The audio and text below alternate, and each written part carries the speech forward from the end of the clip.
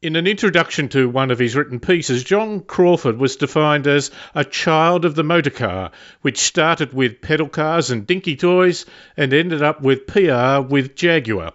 One of his abiding friendships was with Britain's most gifted driver and one of great character, Sir Stirling Moss, who has just passed away. John joins us on the line now. John, thank you for this opportunity. It's a pleasure, David. In 1961, you caught a train to Western Sydney.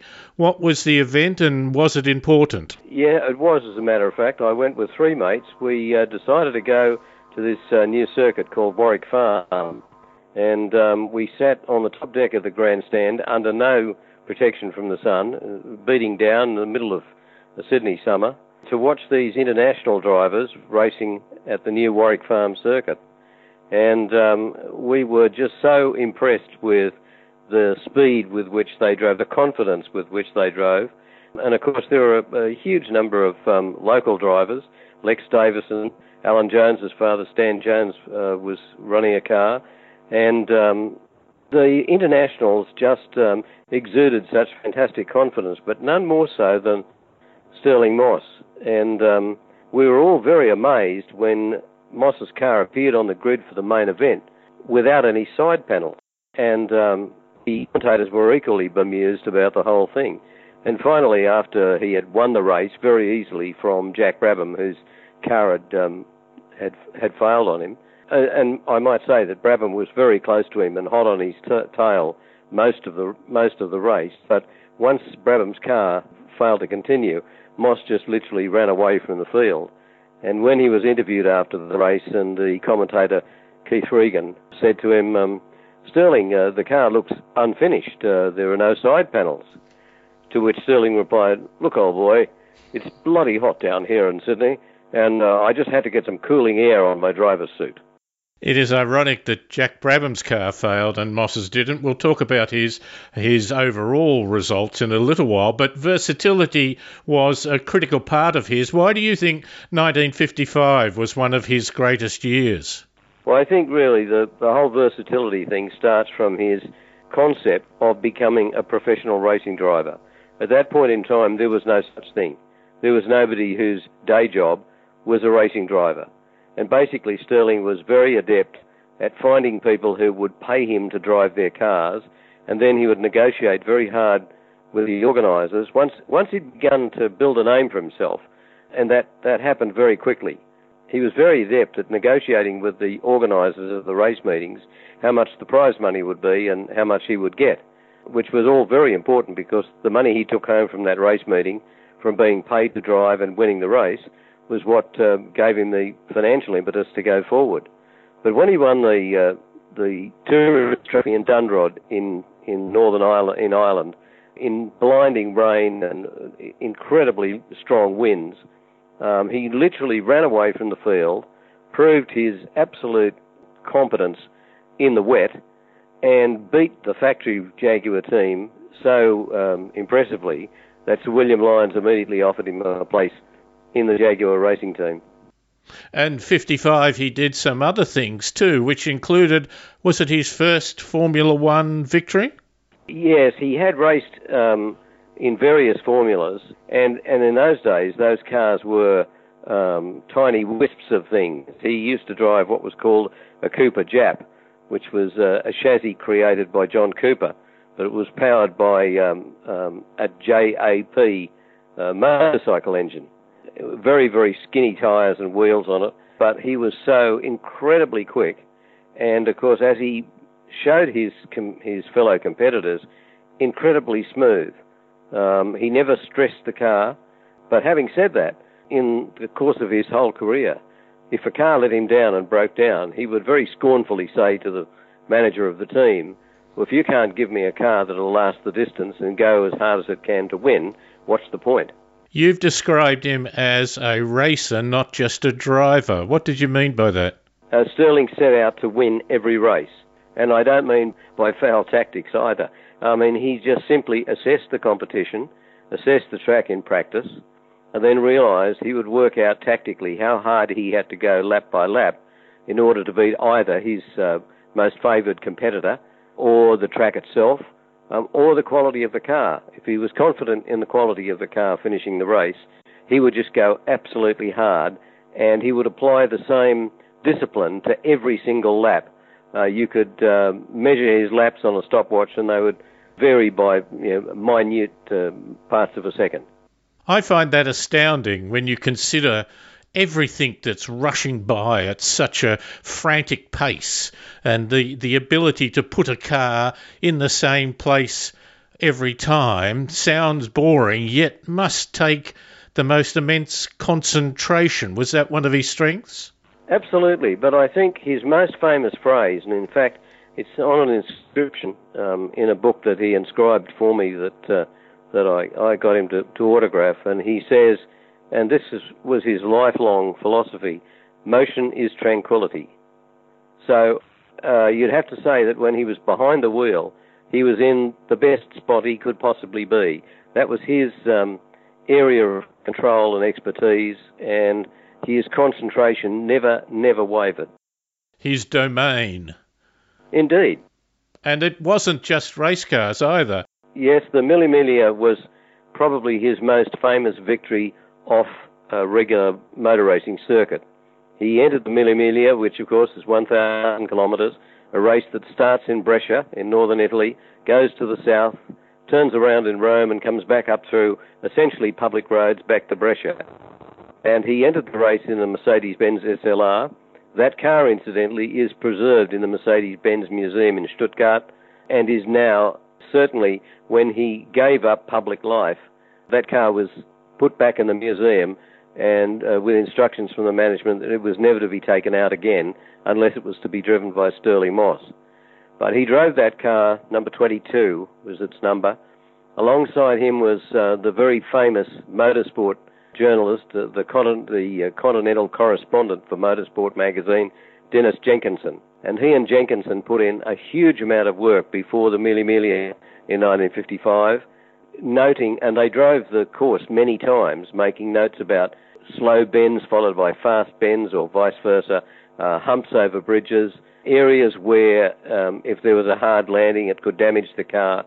And these notes were put onto, Jenkinson himself described it as a roll of toilet paper that he kept unrolling.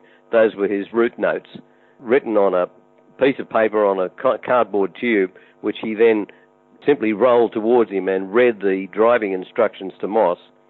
But the most amazing thing about this win, and something that in the life of the entire Mille Miglia race, of all the years that it was run, is that no other driver ever matched his average speed for the 1,000 kilometres, which was 99.95 miles an hour.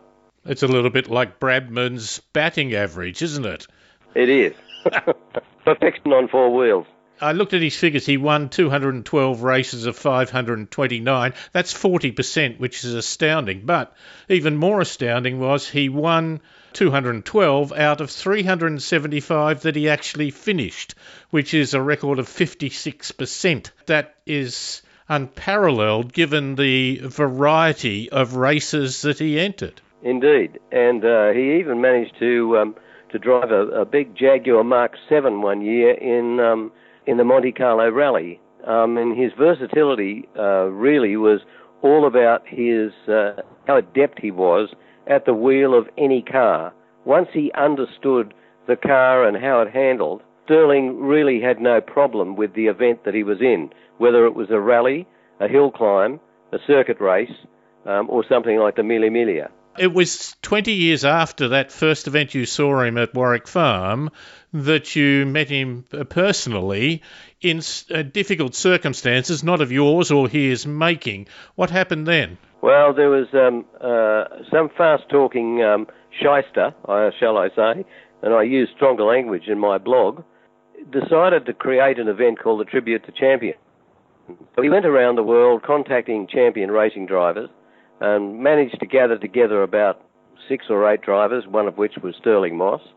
And he said, I want you to fly to Melbourne, and we're going to have it at Sandown Park, and we're going to have a special, I don't think we'd better have a race, I think we'd better have a parade. Most of the drivers contacted him back and said, we're not having a bloody parade, we're having a race.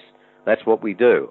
So this shyster managed to get these guys to come out to Melbourne, and then he promptly took off with the money, leaving all of the drivers stranded with no return airfares, no accommodation, and virtually no prize money or any sort of financial assistance at all. He just skipped town. And a very dear friend of mine, who was well known to Stirling, called me up. I was the public relations director for Jaguar over Australia at the time, which actually was the Jaguar importer.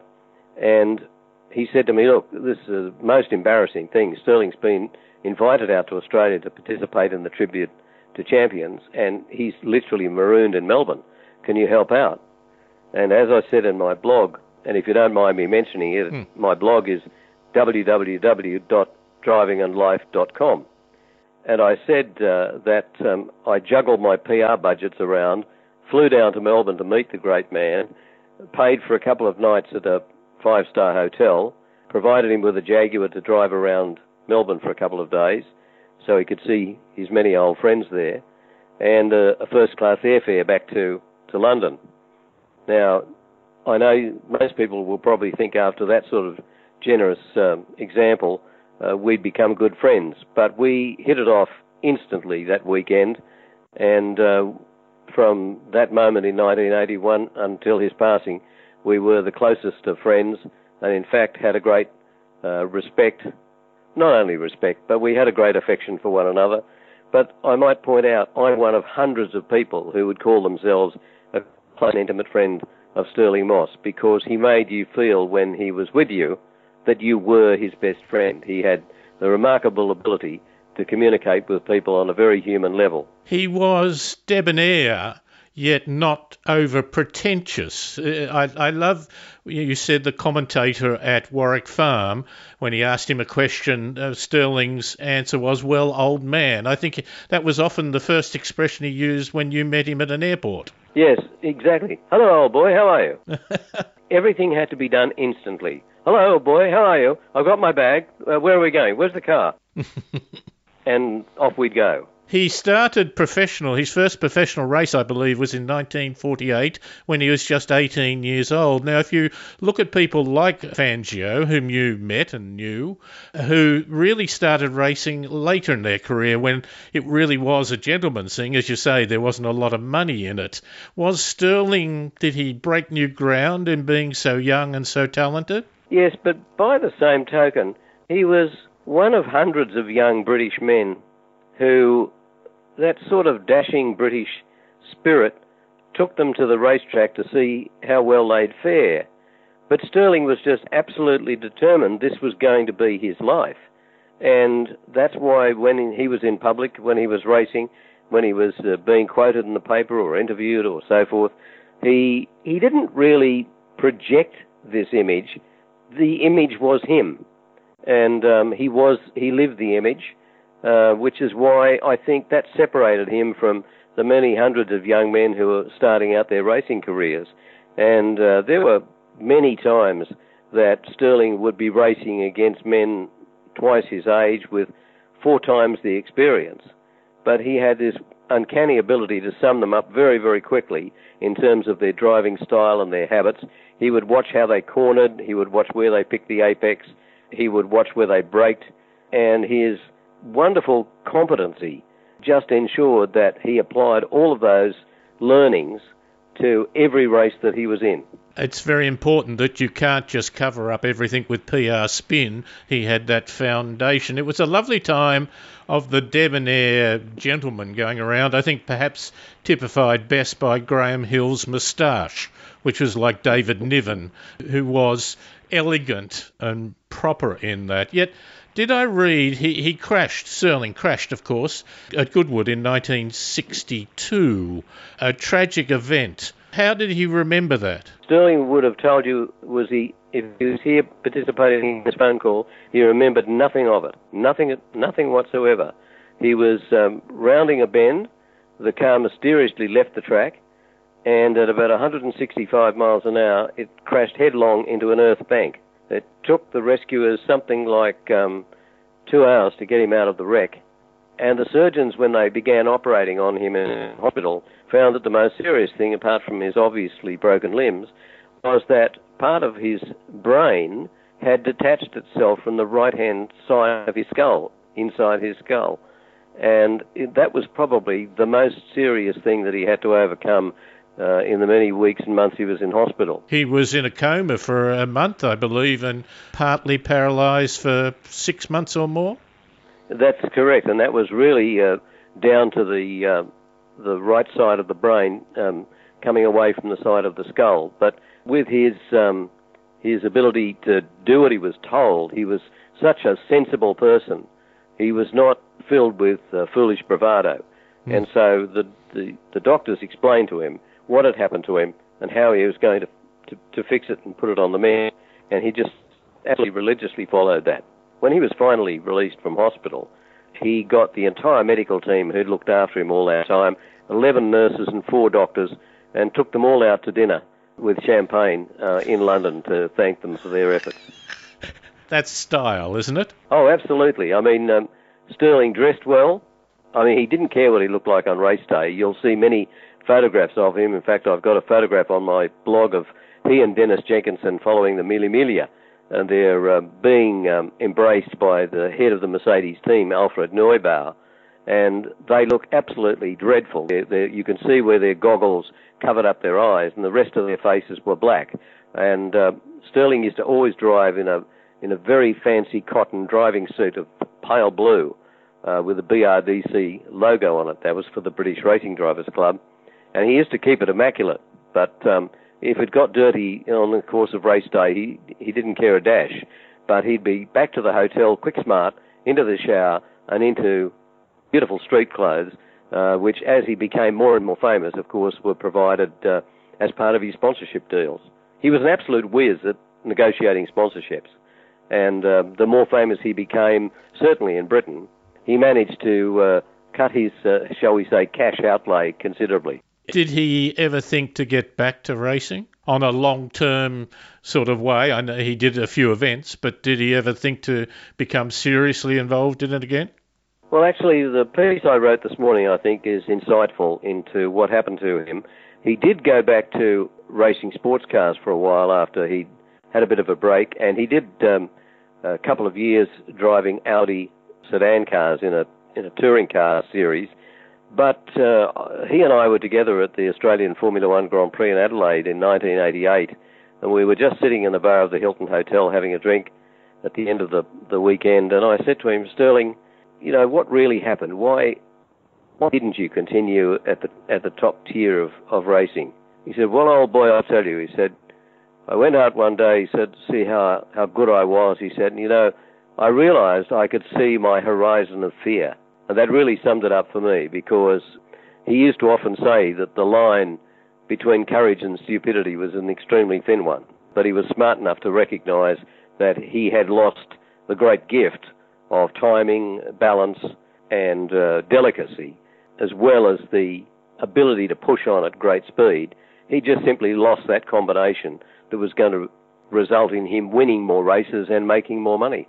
I think the most money he ever made in a year when he was in Formula One was £22,000, which is probably about, I don't know, 120,000, 130,000 Australian dollars.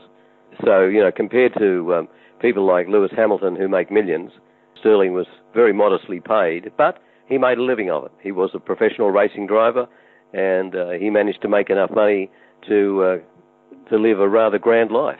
In fact, the story about his grand house in London is one of the most interesting, I think, that's ever been told about anybody in particular. You know probably that a lot of the modern-day racing drivers domicile themselves in Monaco because they're trying to escape taxes. And Stirling abhorred that. He couldn't handle that at all. But he bought a bomb site in Shepherd Street, Mayfair. I think he paid about £5,000 for it. And it was a World War II bomb site. The building that had been there previously had been completely levelled. In cooperation with an architect, he designed a magnificent 6-storey house, which was quite narrow, which was why it had to be 6 stories in order to get the required amount of living space. And he designed this magnificent house. Then he promptly spent about a year or a year and a half going around Britain negotiating for things to build the house. the bricks, the timber, the flooring, the internal walls, the decorations, the furniture. And the whole thing was based on the fact that the Sunday Mail was going to do a feature about Stirling Moss's house over 3 Sundays. And they were going to feature every part of the house, including his up to the intercom system, which connected the front door and the living room and the office and his bedroom. And at any part of the house, you could talk to Stirling wherever he was. And so consequently, he built the entire house, furnished it, decorated it, the whole thing, for some miserable amount of money. He never ever told me what it was, but just about everything he'd negotiated, which gives you an insight into his skill as a negotiator. And you stayed on the 6th floor, I think. Yes, my wife and I used to go and stay at Shepherd Street on a fairly regular basis over a few years, and we were always shown to the guest room on the 6th floor, and Stirling and Susie had a little West Highland White Terrier pup called Caesar. And Caesar used to climb the spiral staircase every morning and woof outside the door of the guest bedroom to be let in so he could come and say good morning. You said, of course, that he did not like the idea of moving to Monaco to save tax. He was staunchly British, wasn't he? Even to the point of driving not the most powerful cars or the best developed cars, but at least the ones built in Britain. Was that part of his passion? He was incredibly patriotic, and I think probably the best example of that was what he considered to be his finest Formula One Grand Prix win, which was the 1961 Monaco Grand Prix. He was entered in a privately owned car. The car was owned by Rob Walker, and it was a Lotus 18 with a Climax engine, and significantly underpowered compared to the Ferraris in 1961.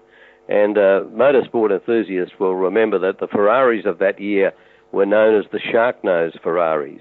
They had a very pointed front end, and the air from the radiators went in a pair of nostrils on either side of the nose of the car. They were quite striking-looking racing cars, but vastly more powerful than Stirling's old Lotus Climax.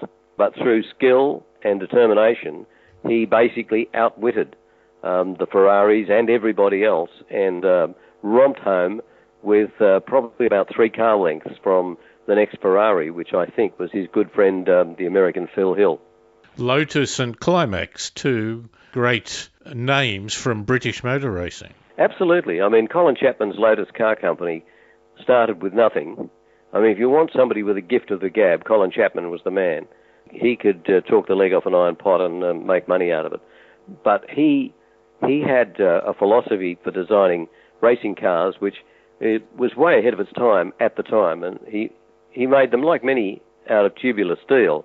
But his great skill was making very light racing cars, which meant that the engine required to make them go fast didn't have to be all that large in capacity, or whatever capacity it was. He made the car so light that the power-to-weight ratio was so exemplary that the car was, potentially a winning car. You managed to perhaps sit beside Stirling Moss and Fangio as they drove around, but you also had a chance to experience him handling a vehicle when one of his renting places, the place he rented to other people, had a broken lock. What happened then?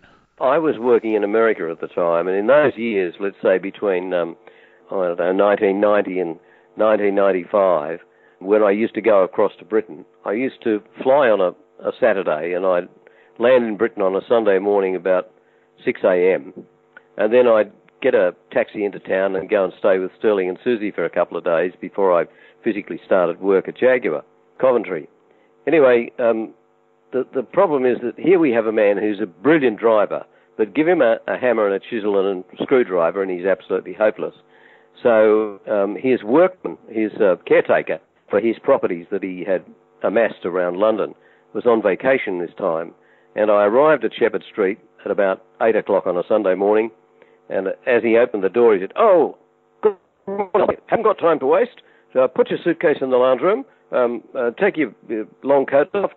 Come with me. We've bloody tenants over at Elgin Mansions have broken the door lock and we've got to replace it." So he backs the motor scooter out of the garage. I thought we were going in his car. He put the toolbox on the footplate and his feet on the toolbox, gave me the lock, and I hung around, gripped his waist for grim death, because we took off like a Grand Prix race to scurry across London from Mayfair to Maida Vale to this block of flats that he owned in Elgin Street in Maida Vale. Went in and found that the two chaps who were renting this apartment, both of them from Pakistan, had broken the door lock. And so I had to replace the door lock and make sure it worked, because Stirling, that was an impossible task for him. He just wasn't cut out for handiwork and DIY.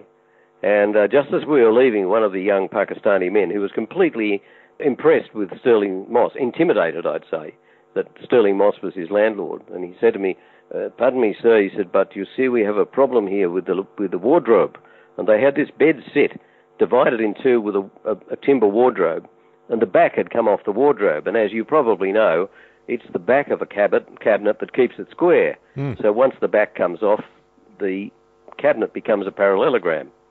And I said to Stirling, I said, "Look, we can't leave them in the lurch, Stirling. I'll just take a few moments to put the back on." No, old boy, that's their problem. No. Bloody Parkies, you can't trust them for anything. Let's leave. I said, no, Stirling, you go down and get the motor scooter warmed up, and I'll fix the wardrobe, which I did.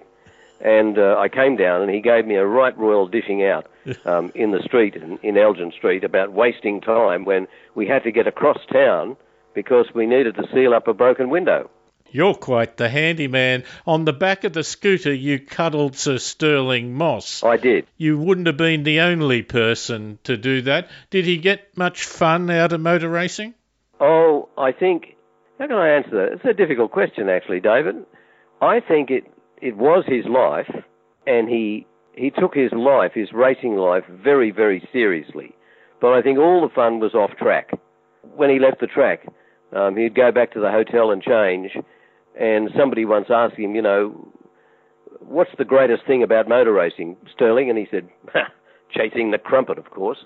It was a different time in many ways. Well, I do have a wonderful story told to me by a friend just over the weekend, who said to me that he and his girlfriend, a very, very pretty blonde, went to watch him race at a particular motor racing circuit in Britain, and they were standing in the middle of a corner on the outside of the track. And after about 3 laps of Stirling coming around, the fourth time he came around, one hand on the wheel and the other hand waving at this young girl. After the race was over, the couple went into the paddock to get autographs from drivers and talk to them and look at the cars and all that sort of stuff. And Stirling spotted the blonde and made a beeline across the paddock and said to her, "Are you with this chap permanently, hitched or something?" And she looked at him and said, "No." And he said, "Fine, how about dinner?" That wasn't Peter Davis, was it? Yes, it was. I didn't want to embarrass Peter by saying that his lovely girlfriend had been whisked away by Stirling Moss, but these days I don't think Peter minds that brush with fame. John Crawford, I appreciate your time greatly. Thank you very much. David, it's been a great pleasure to talk about a wonderful friendship of 40 years with one of the greatest racing drivers it's been my privilege to know. A sad time for you. Yes, indeed. Thanks again. And that was John Crawford, motoring writer, ex-PR man who has a long history in the motor industry that created some great friendships, not the least of which is that with Sir Stirling Moss.